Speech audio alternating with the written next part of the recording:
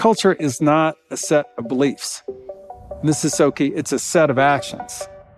And Ben says, you owe $20. Okay. So I reach into my wallet. And, the norm was you put the cash on the table. Yeah.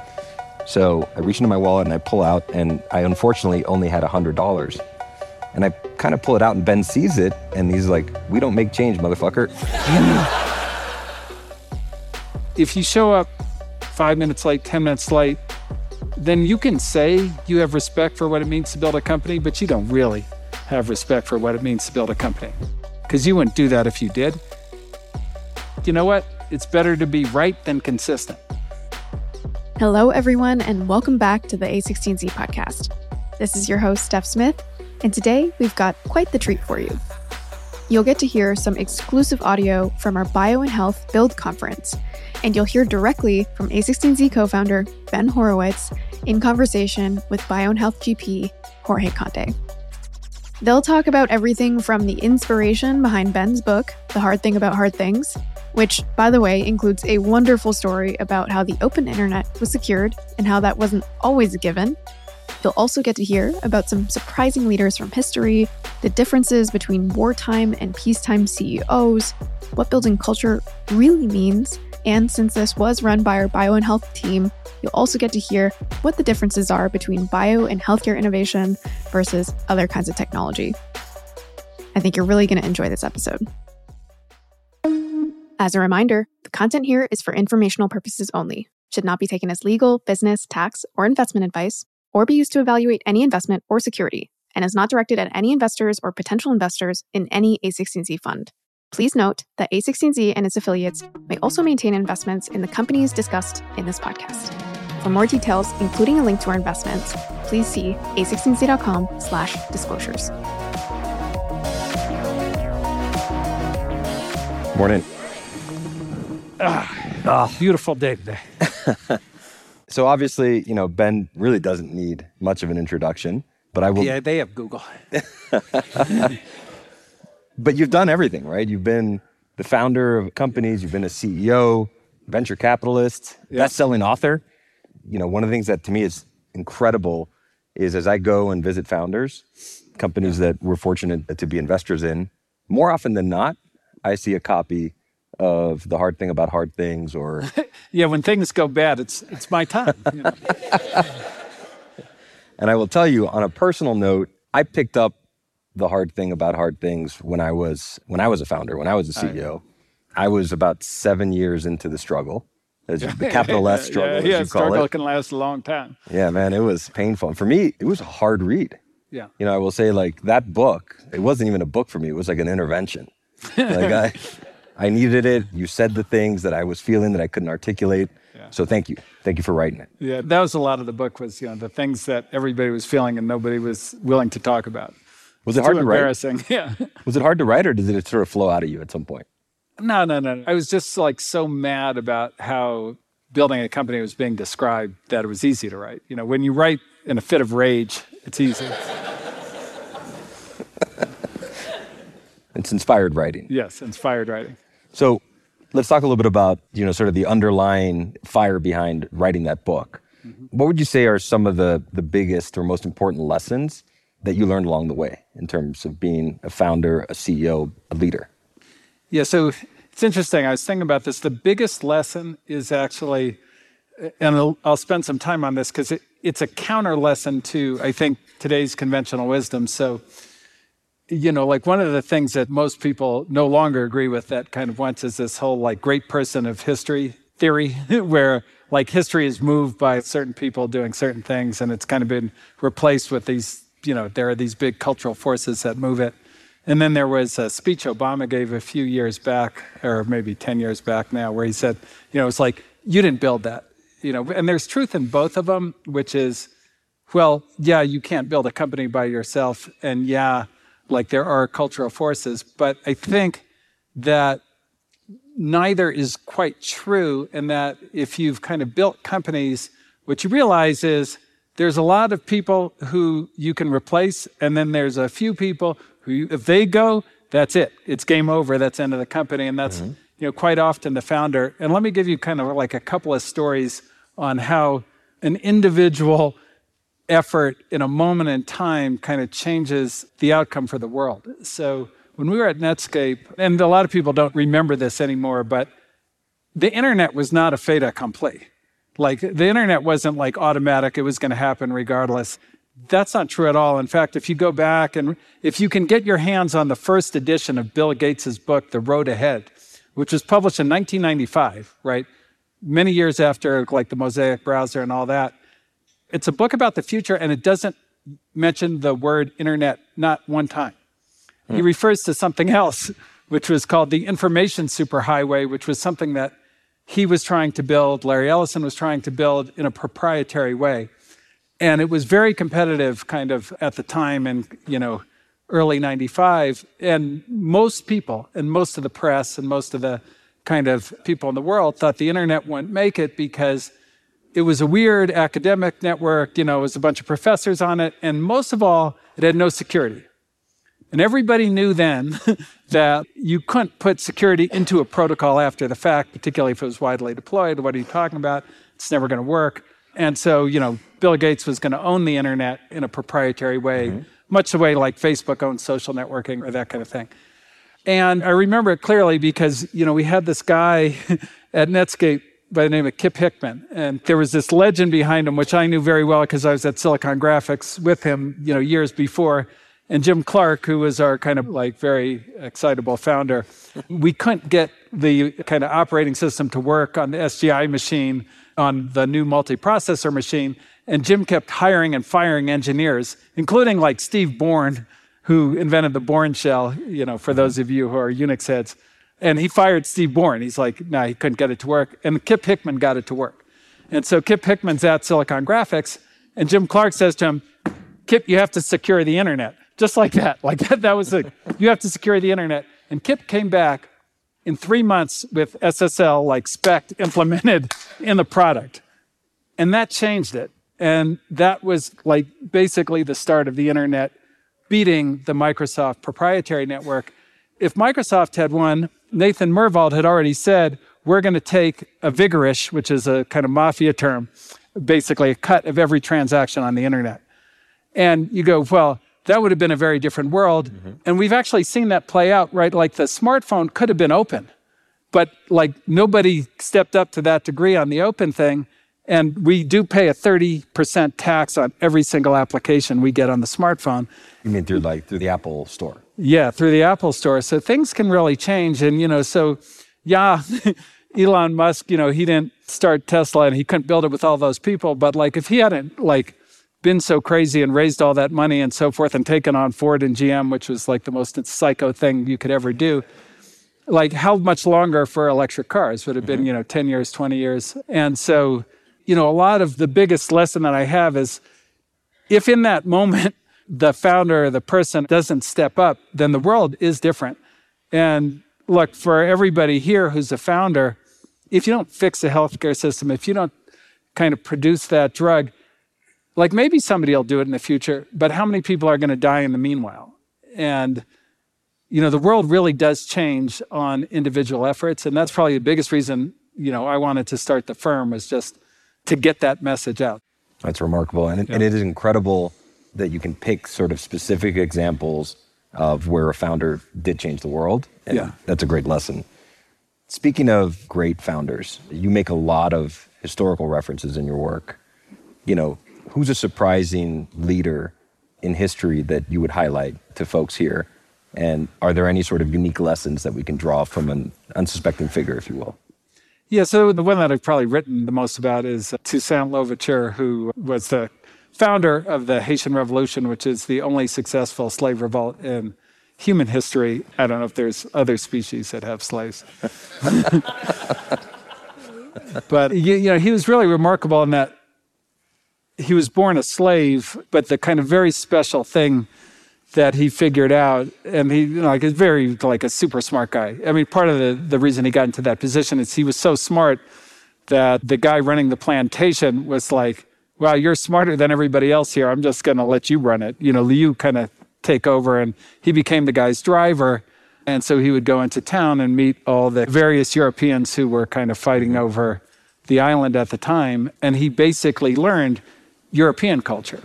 And by understanding all the things in European culture and then all the things in slave culture, he was able to take, a culture that nobody had been able to create a military out of, because slave culture is very difficult. Military culture, because it's a very low trust environment. And in the military, of course, you have to be able to trust the orders in order to get anything done.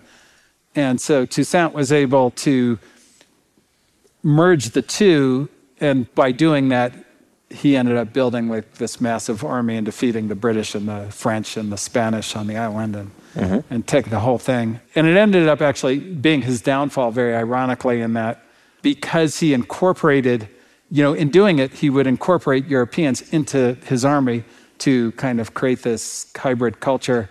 And that's how his enemies unhooked him at the end and turned him over to Napoleon. And that was the end of Toussaint. That was that. And they kind of ended that culture, which was a very advanced culture. So when Toussaint was running Haiti, they actually had more export income than the United States. So he had built like a pretty amazing economy and so forth, but oh well. Remarkable. It didn't work out in the end, but like it was an unbelievable story of how you build an organization out of, kind of elements that people might not think would work. So I want to, of course, come back and touch on culture, because one of the things that's been remarkable is over the course of this event, the importance of culture has come up on various panels. So I want to make sure we get back to that.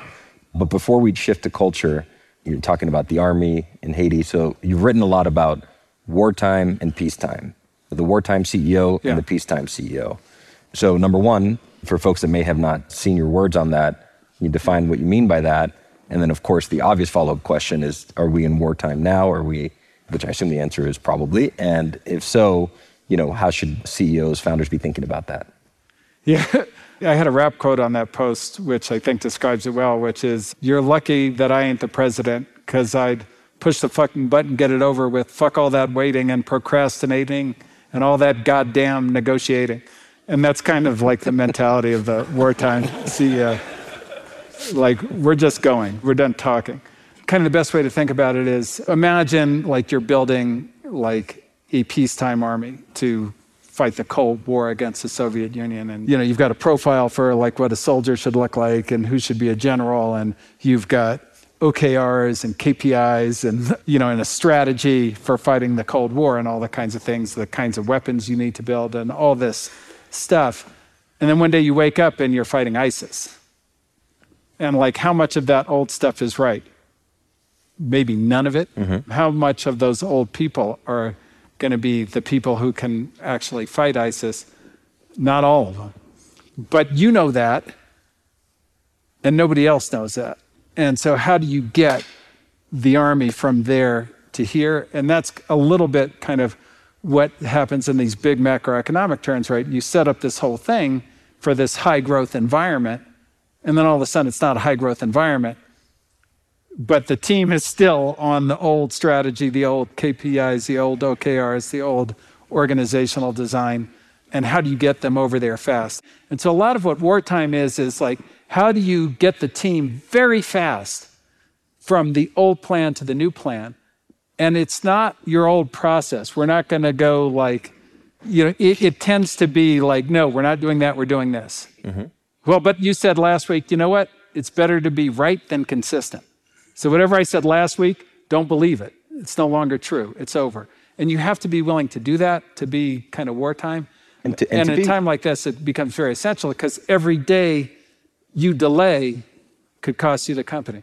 But to make that shift into like a wartime footing, two things have to be true, right? You have to recognize that you're at war, and then you have to be able to make the tough decisions. So I think that most people, like in my experience, most people recognize it and they freeze.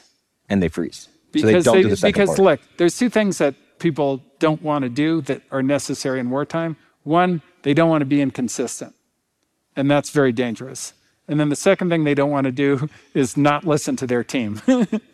And I know that sounds funny. Well, what do you mean, Ben? You're saying we shouldn't listen to our teams? Yes, you can't listen to your team because they're on the old plan, in the old structure, with the old idea. And so you have to, for that period until they reset, you've got to dictate and go, no, we're not doing that. And then they'll start using your cultural ideas against you. So let's talk about culture. Let's talk about your words. Yeah. How do you define culture? I think people have like a feeling of what culture is, but it's a hard thing to define. So help us define culture and what you mean by it. Yeah, so I love the samurai from a cultural design standpoint, cultural implementation standpoint. It's an amazing thing in that if you go to Japan today, like it's laden with samurai culture. Like how did they build a culture that lasted so long? And one of their core ideas is a culture is not a set of beliefs. And this is so key. It's a set of actions. And I think when you talk about culture, that's like where you have to start. Culture is all the behaviors that you have, how you treat each other. Like if somebody sends you an email, do you get back to them, in an hour, in a day, in a week, in a month, in 3 months? But, like that's a cultural idea. Do you stay at the, Four Seasons or at the Red Roof Inn when you travel? Like all these things are cultural. When you work with partners, do you actually care about their outcome or not? Like all these things are part of your culture. And your culture ends up kind of defining a lot more of how the organization works than your mission statement or your KPIs or any of that other stuff, because it's like daily how you're behaving. Every micro decision that everybody makes is kind of a reflection of the culture. Do you come to a meeting on time? Like, does that matter? Companies that aren't on time to meetings, like meetings start like 20, 30 minutes late, like consistently. And whoever shows up on time is just like sitting there on their laptop, whatever. But that's all like behavioral. It's not a belief. And, people trying to find things in terms of these beliefs, but they don't mean anything. It's like integrity. We're a culture of integrity. Well, okay, so let's get specific. So if it comes down to the integrity with your investors promising to make your plan, or the integrity with the employee promising that like it's going to be a great outcome, or the integrity with your customer on the deal, like which one gets compromised if they come into conflict? That's the real thing. Integrity, like it's pie in the sky. Yep. Most companies define their culture in this pie in the sky concepts that can be interpreted however you want. But it's not the idea, it's the behaviors. And so you really have to define things in terms of like, how are we going to behave in a certain situation? And so like we have many things like this. So like you're late for a meeting with an entrepreneur, that's a real fucking problem. Like that's the behavior. It's that, and it's underneath the guise of first-class business, first-class boy. But what does it mean? And so, one of the things we believe in like, we're not dream killers, we're dream supporters. What does that mean? Well, if you get on Twitter and say an entrepreneur's idea is stupid, you're fired. Like that's what it means. And it doesn't have to be like any entrepreneur, because we're like dream builders. We believe anybody who has a dream, we're for that. I don't care if we think it's a good idea or not, we're for that. And that's our culture. But there's got to be a behavior that goes with it. You see what I'm saying? Yeah. Otherwise, like people will misinterpret it. They'll reinterpret it. They'll weaponize it against you. When you talk about culture, you're talking about how are we going to behave? How do we show up every day? How do we treat each other? What is it like to interact with us? Are people better off or worse off for doing business with us? These are the things you have to ask yourself, and that's what it ends up meaning. And it's really important, but people, because it's so weird and abstract, people don't pay enough attention to it often. Yeah, and I think that focus on the what you do is what defines the culture. Yeah, what you do is who you are. What you do is who you are. People misinterpreted that title a lot, by the way. I'm not a salesman. It's like, that's what I meant. It's your behaviors. Yeah. Well, the firm famously in the early days would charge if you were late to a meeting with an entrepreneur, right? As a reflection of that. $10 a minute, yeah. $10 a minute. And there was I got like $3,000 off Andreessen on that. Well, I remember I was once late by a series of very unfortunate and unforeseen circumstances. I was 2 minutes late to an entrepreneur meeting. And I walk in and Ben says, "You owe $20. Okay. So I reach into my wallet, and the norm was you put the cash on the table. Yeah. So I reach into my wallet and I pull out, and I unfortunately only had $100. And I kind of pull it out, and Ben sees it, and he's like, "We don't make change, motherfucker." So those 2 minutes cost me $100. Never late again. You learned your lesson. Yeah, I was never late again. Yeah. Also, I carry small bills. Which now. is very good. But that's really important in that putting like your cultural values in your like annual review, it's got to be something you hit daily, right? Like you have to be reminded of it constantly. And look, that one, like, why aren't you late? The big thing is, well, why can't you be late? Well, because it's really hard to build a company. And if you show up 5 minutes late, 10 minutes late, then you can say you have respect for what it means to build a company, but you don't really have respect for what it means to build a company, because you wouldn't do that if you did. And so everybody has to know that. And if everybody in a venture capital firm doesn't know that on a daily basis, then they'll lose that, because the other behavior is, I have the money, you need the money, you show up to me to get the money, I decide if you want the money, I feel like the big person. You're the small person. Like, that can seep into a venture capital firm really easy. So you need a daily behavior to go, no, we're not doing that. No, we're not doing that. We're going to be on time. We're going to get back to people. If we don't invest, we're going to let them know why. Like, all those things, all those behaviors counter-program this natural kind of dynamic that can make you somebody you don't want to be. And so when you talk about culture, that's what you're really talking about. You said something to me a long time ago that stuck with me, and it was around communication. As companies scale, yeah. I think you told me, like, after 50 people, the systems that you had to communicate with 50 break down, and you got to have a new system. Does culture scale?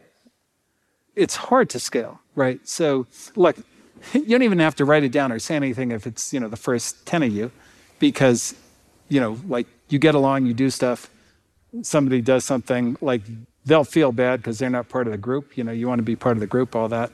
But, like, if you're 1,000 people, like, there are many subgroups. And then worse yet, you hire people from another company. So you could hire people from Novartis, or you could hire people from Merck or wherever. And they're going to come with that culture. And, like, oh, we got into this vein of Google engineers, who can do AI stuff, and we hired 8 of them. Well, those 8 people, by default, are going to behave exactly the way they did at Google, unless you force them to assimilate into your culture. And so a really important thing is, like, mandatory cultural assimilation in a company is very important. And not to say there won't be kind of subculture variations within, like, sales might be different than engineering in many ways and that kind of thing. But there are certain things, certain tenets, certain parts of the culture that you can't compromise on. And again, if you do, it'll slip away very fast. And so that's why, like, you need the daily reminders. You need something that people go, oh, I can't do that. All right, I'm going to, play it your way. Can you change culture?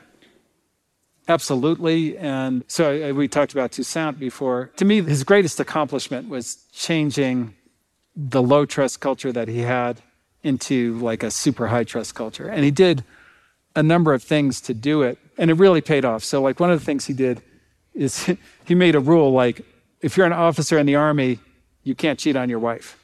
And you go, like, okay, that's, like, weird. Why did he make that a rule?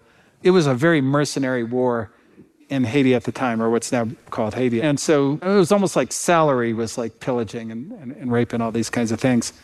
And he was like, no, any commitment you make, like, I got to trust that you're going to keep the commitment. And so you may think that's okay, but you made a commitment to your wife, you have to keep that, or I can't trust you. And, like, that started the culture. And it's really interesting in how it helped him win the war, because what happened was they were famous, actually. So, like I said, you had 4 armies, the slave army, the British, the Spanish, the French. And Toussaint's army was known for, they didn't even have clothes half the time, right? Like, so these other guys are, like, they're in their badges, they're running through, pillaging, raping. The slave army didn't do any of that. Because of that behavior, they actually got the support of the white women on the island, protected the slave army, hit them, did stuff like that over the European armies, which is just like a remarkable thing to pull off culturally.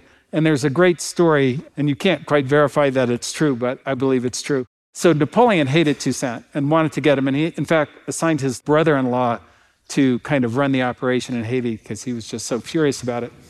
And one of the things that he said, and remember, Toussaint Louverture, slaves didn't have last names. So, like, where did Louverture come from? He was born Toussaint. Like, where did the last name come from? And the story goes, Napoleon's yelling at his generals. He's going, how in the hell can you not defeat this slave? And one of the generals says, look, we back him up. We have him cornered. And just when we think we're going to get him, there's an opening. So he became Toussaint Louverture, Toussaint the opening. Wow. I think that, that's a product of the culture. Like he could always get away because he had so much support because, he was culture first. He wasn't, we're going to win and be as destructive as these guys were to us. We're going to win and be a different kind of army. We're going to be the kind that you can trust. And, that had all kinds of side effects. So it shows you the power, not only can you change culture, but how powerful it is when you do so. When we look at potential investments, we debate competitive advantage, we debate moats, is data a moat, is technology a moat, et cetera, et cetera. Is culture a moat? Is it like the ultimate moat to beat competitors? Yeah, so I think in a business context, if you build a culture that doesn't create competitive advantage, it's kind of a little bit of a waste, right? Because look, cultural ideas aren't for every company. Like different companies have different cultural ideas. And I'll give you an example. So Amazon is like very famous for being cheap. Like frugality is a big thing there. And in fact, in the old days, instead of giving you like a desk from wherever IKEA, they'd give you like an old door that they got, on 2x4s to just show you like we're cheap, we don't waste any money.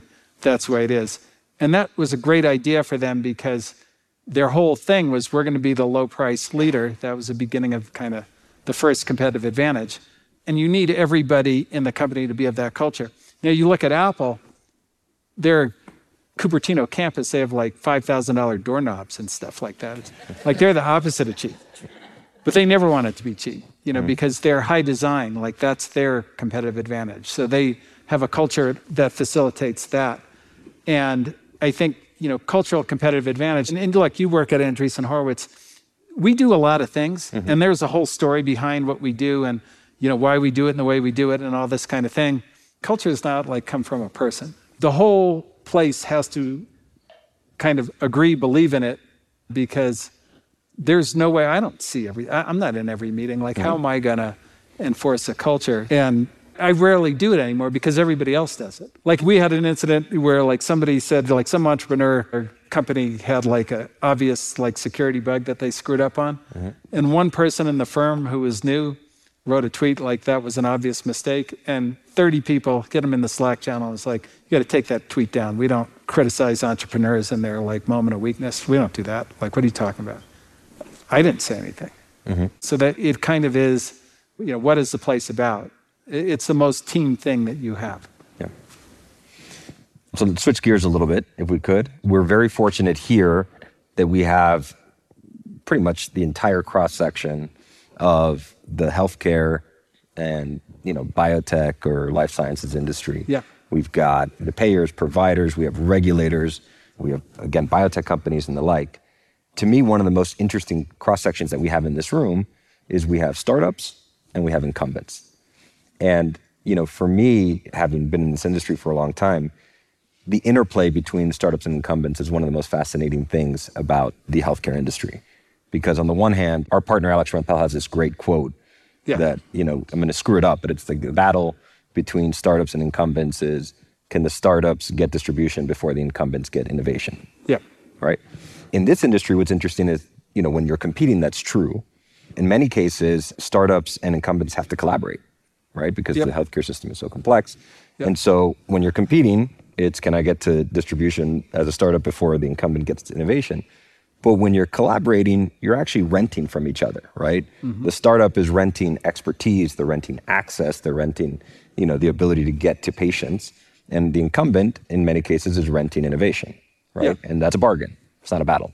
Yeah, so I would say, the big thing that's really different about bio and healthcare from kind of regular tech is both distribution and innovation are dramatically more difficult in bio than they are in other fields. Distribution is just so much radically harder.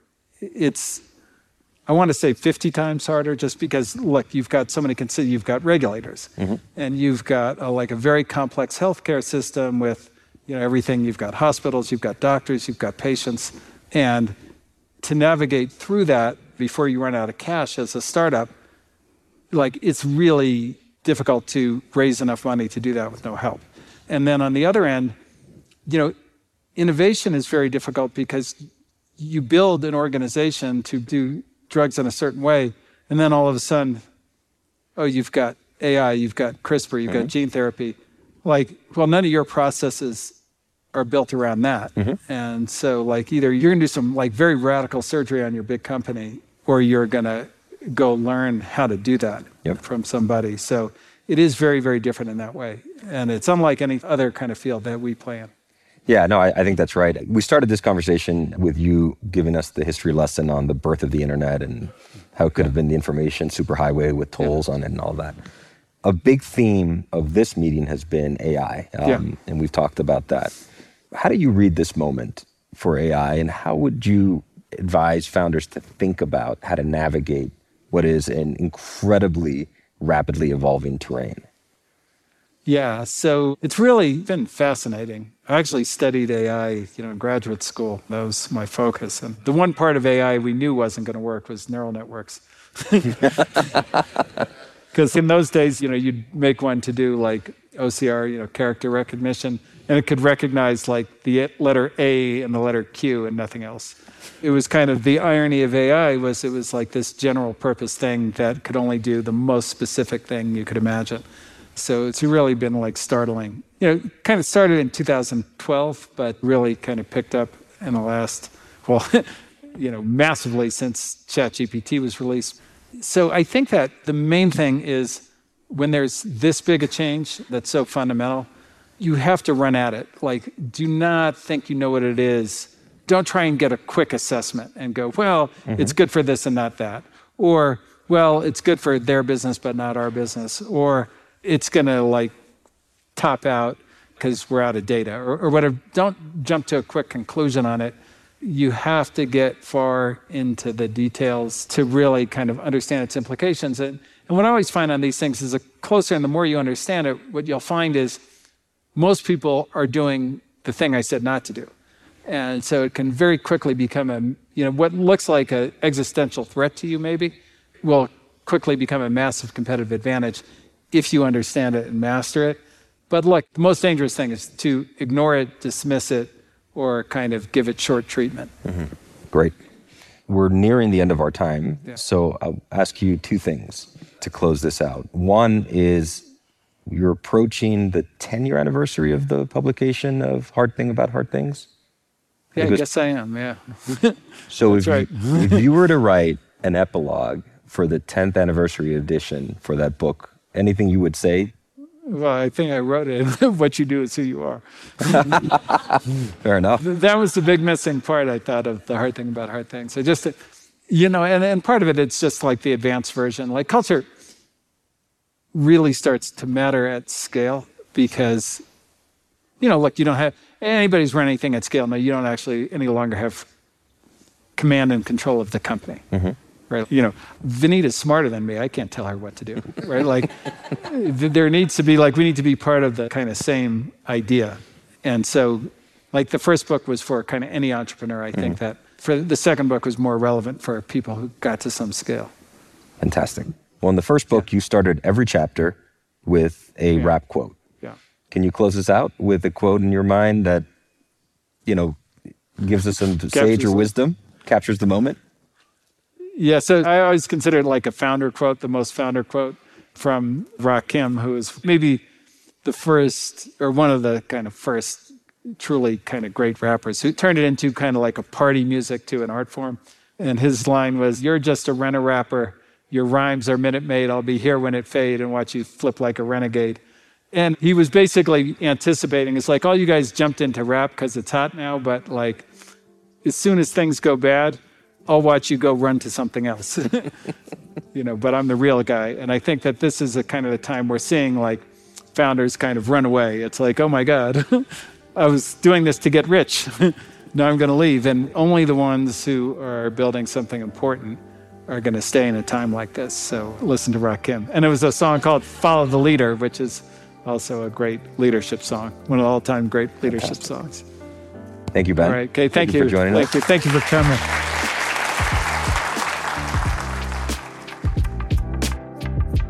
If you like this episode, if you made it this far, help us grow the show. Share with a friend, or if you're feeling really ambitious, You can leave us a review at ratethispodcast.com/A16Z. You know, candidly, producing a podcast can sometimes feel like you're just talking into a void. And so if you did like this episode, if you liked any of our episodes, please let us know. I'll see you next time.